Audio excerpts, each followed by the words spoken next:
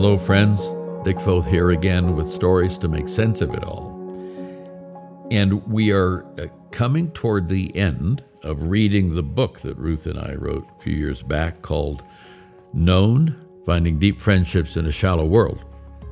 We are on chapter 14 today. It's not a long chapter, but we're wrapping up the section that deals with affirmation, that $4 word that says, I like you. And if you go back and listen to a few of the other podcasts, you sort of get the build up to this. But in chapter 14, we say this, and we call it reaching wide. Here we go.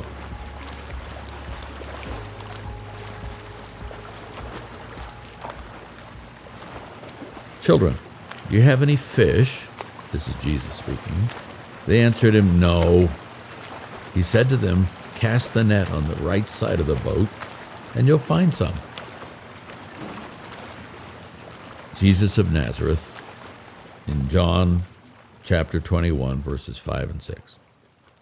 In earlier chapters, we've said, don't start conversations by saying, what do you do?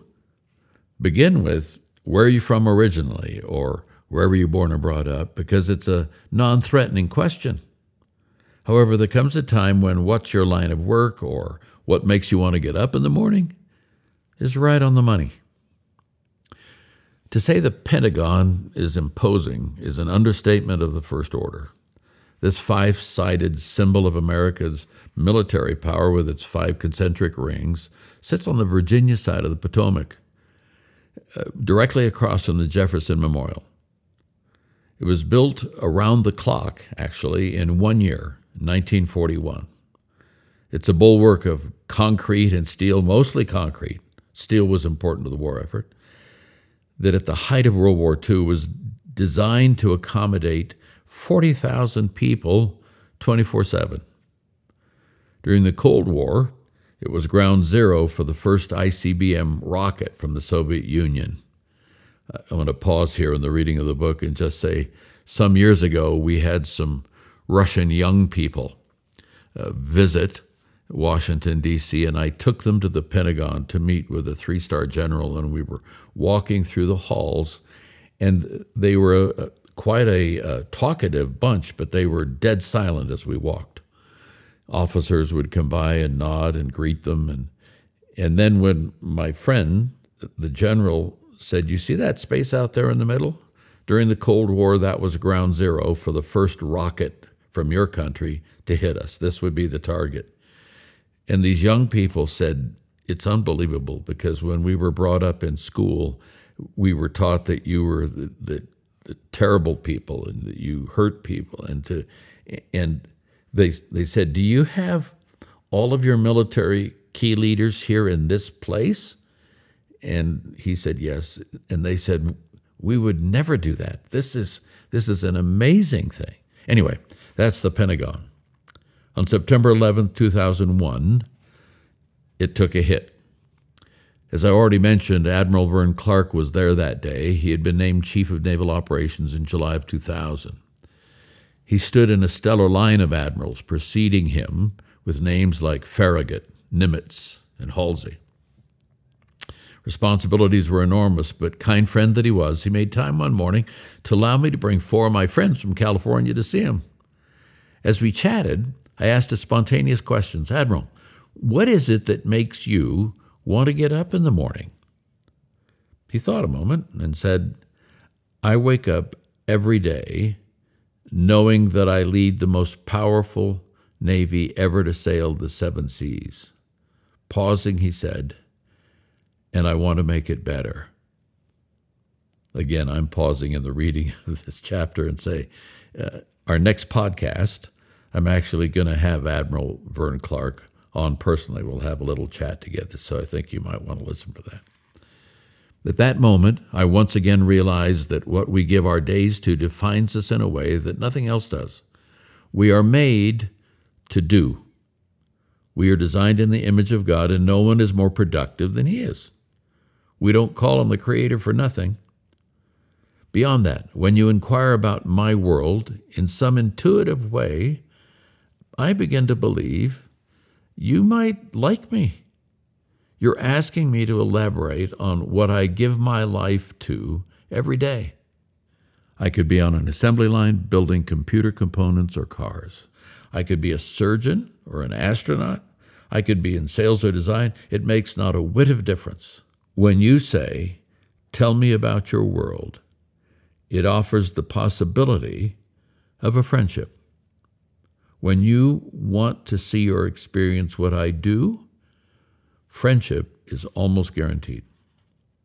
Jesus spent 3 years mentoring a dozen young guys, who by and large were men who worked with their hands. Palestine, Syria, is an agrarian society where people harvest the fruit of the earth and the sea, and it has been since Abraham and Jacob walked the land. When Jesus taught, he used pictures they understood: wheat, grapes, figs, fish, and nets. His sun-darkened skin looked like theirs. His carpenter hands were like theirs. He knew hard labor and long hours. He was one of them.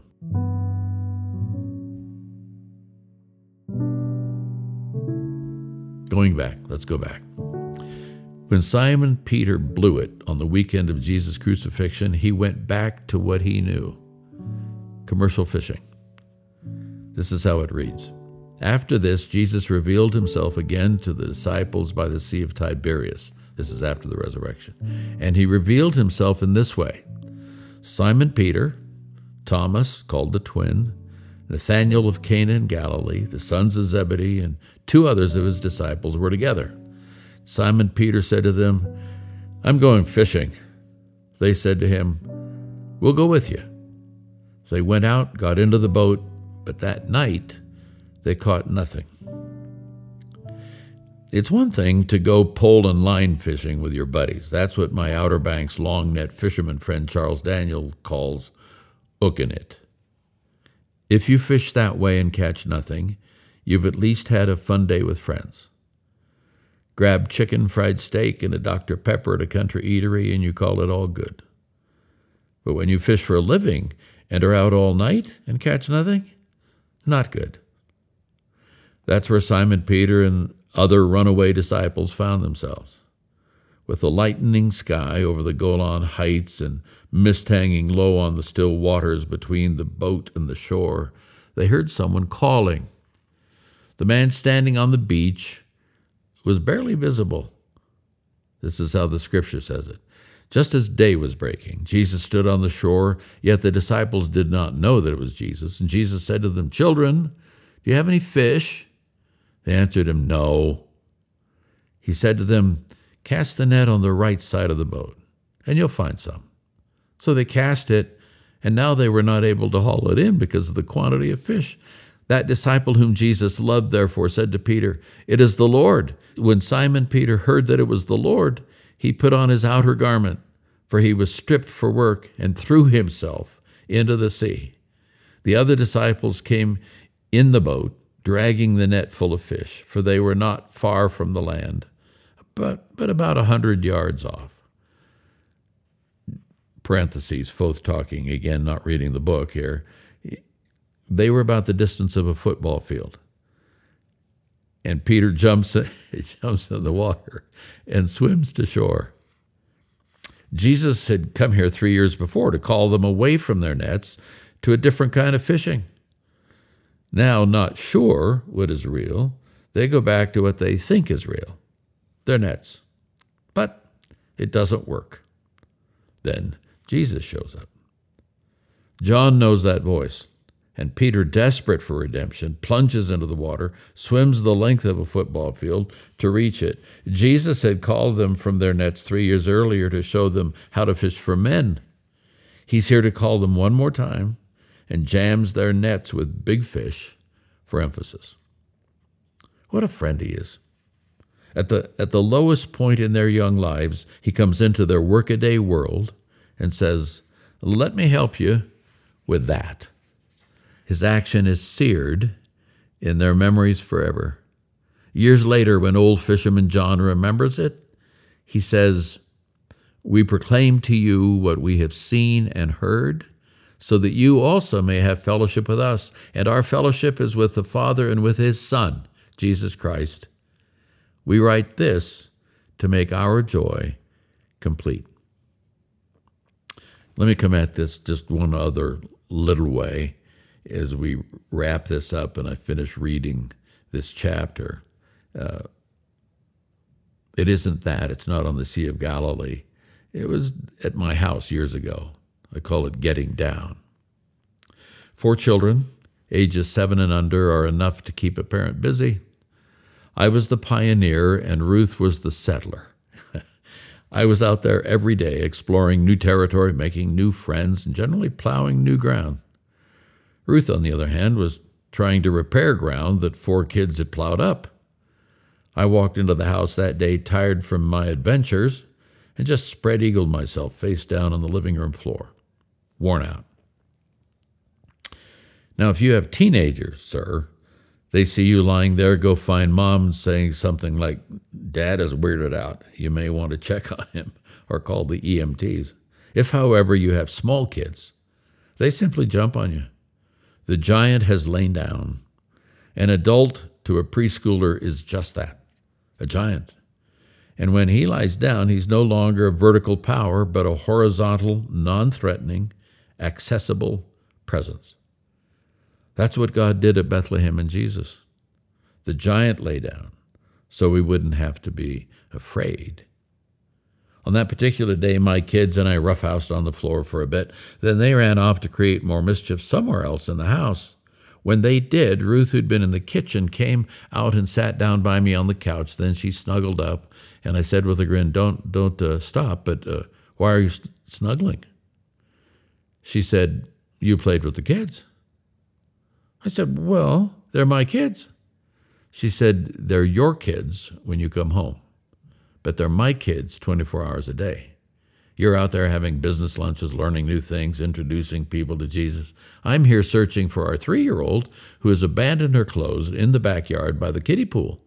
But when you come home and play with the kids, you're saying to me that my world counts. My world counts. You're saying I am a worthwhile person. You're telling me that where I invest my days is of great value." Then she paused and said, "When you play with the kids, what you're really doing is loving me." I had no idea. I wonder if that's what Jesus meant when he said, "By this all men will know that you are my disciples, if you play with my kids." He actually said, "if you love one another." Same difference.